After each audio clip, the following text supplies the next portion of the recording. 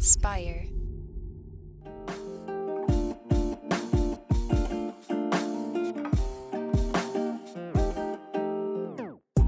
Welcome back once again to the Kidney Stone Diet Podcast, the show about reducing your risk for kidney stones and living your best life.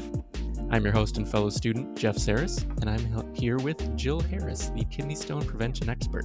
Hey there. Hi, Jeff. Good to see you. So we are doing another big one. Does apple cider vinegar help dissolve kidney stones? Oh, yeah. Apple cider vinegar. Apple cider vinegar, it will cure everything. Now, I have a lot of people that just said, I hate her.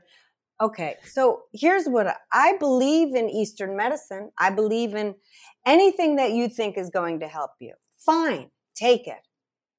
But I also have to go by science most of the time here. And so there's no science that says that apple cider vinegar is going to break up a stone. You've got to remember, if I do say so myself, it's a great point, because a doctor is going inside your body with a laser to a stone. That's how hard it is, man. It's hard. It's hard.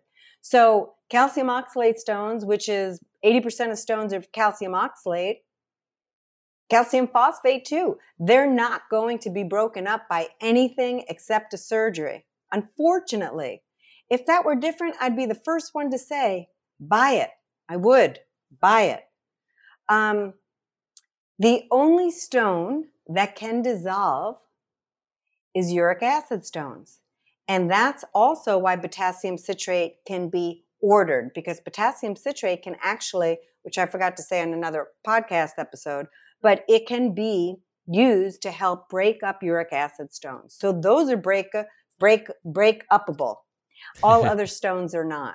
So people will say, well, I'm just telling you that my cousin Vinny said that he had a 6-pack of beer, he had apple cider vinegar, and he sat in a tub, and his stones just fell right out of him. Just fell right out of him, Jill. So I'm going with apple cider vinegar. And so am I going to argue this? No. God bless cousin Vinny. But I'm going to push back. I'm going to push back because that's who I am. Did cousin Vinny pass those stones because he was drinking so much they just started moving? Okay, because there's that. Did they dislodge because they were already on the move? And he started drinking a ton, because most stone formers know that when a stone's on the move, that they should also walk, move, and if they can, because most people are too sick, but moving helps, and also a lot of fluids. So was it all the beer? People say, well, it was beer that forced it. No, it was probably the fluids. But I'm not here to shame people. I'm not here to pass judgment on people. I'm just telling you the science will tell you that nothing can break up a stone as of yet.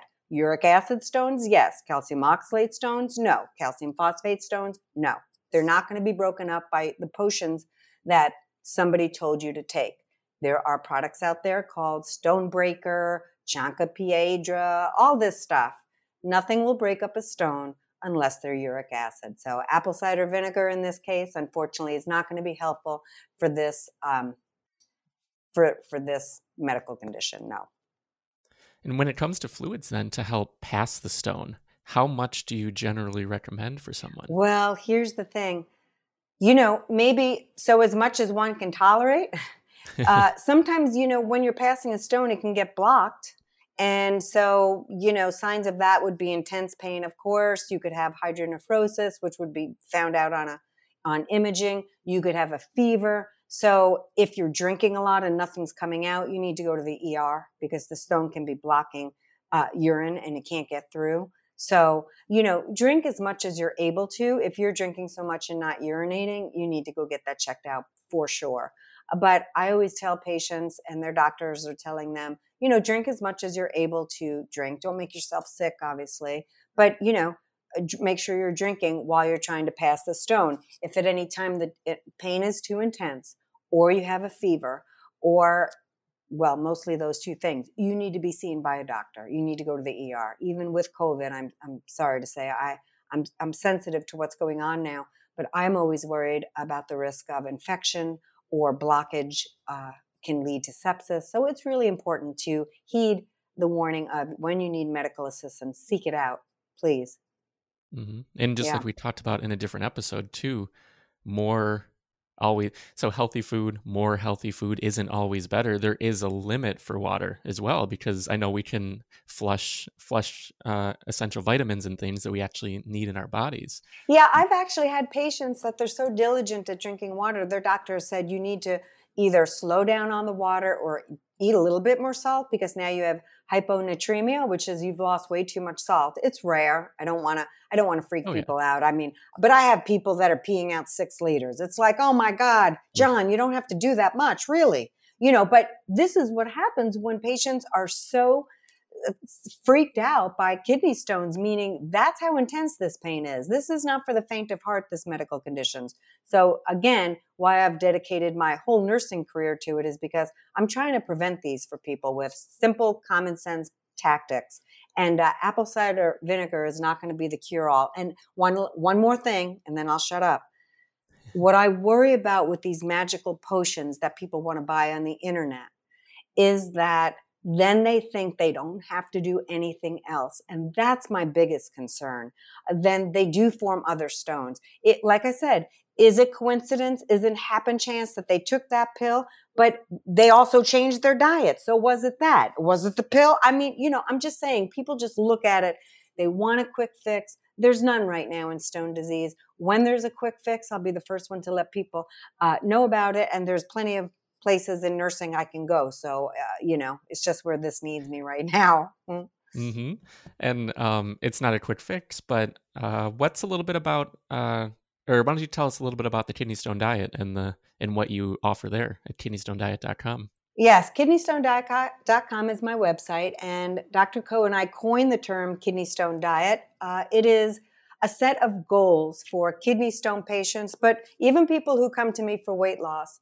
It is a low salt, and all the goals are given on the website. And you can find on my website, what is the kidney stone diet? Just Google, what is the kidney stone diet, and Jill, you'll find it. And it's a lower salt diet, lower added sugar, getting enough calcium, making sure you're getting enough fluids, lowering your oxalate to an acceptable amount, not crazy, and making sure you're not eating a whole cow every single day. Get all your meat in check too. So it's all of those things. And look, leading a healthy lifestyle, mainly also lowering portion size. I talk about that a lot in the kidney stone prevention course. And that's my online course that you can join and work with me in a group setting. And you'll learn so much. If you just go to the reviews on my website, forget about it. I have a lot of wonderful students that have been kind enough to write wonderful reviews. Learn about it at kidneystonediet.com. Yeah, so thanks again for all this, Jill. Thank you. Anyone who is listening on Apple Podcasts, Spotify, be sure to leave a review and subscribe if you're enjoying it. There's also the YouTube version where we're reading all the comments. Jill's in there responding to everyone. And if you have any questions for future episodes, be sure to let us know, either through Jill's website, kidneystonediet.com, through the comments on YouTube, on any of the other platforms where you're finding this. But that'll do it for this week. So thanks again, Jill, and we'll see you next time. Bye-bye.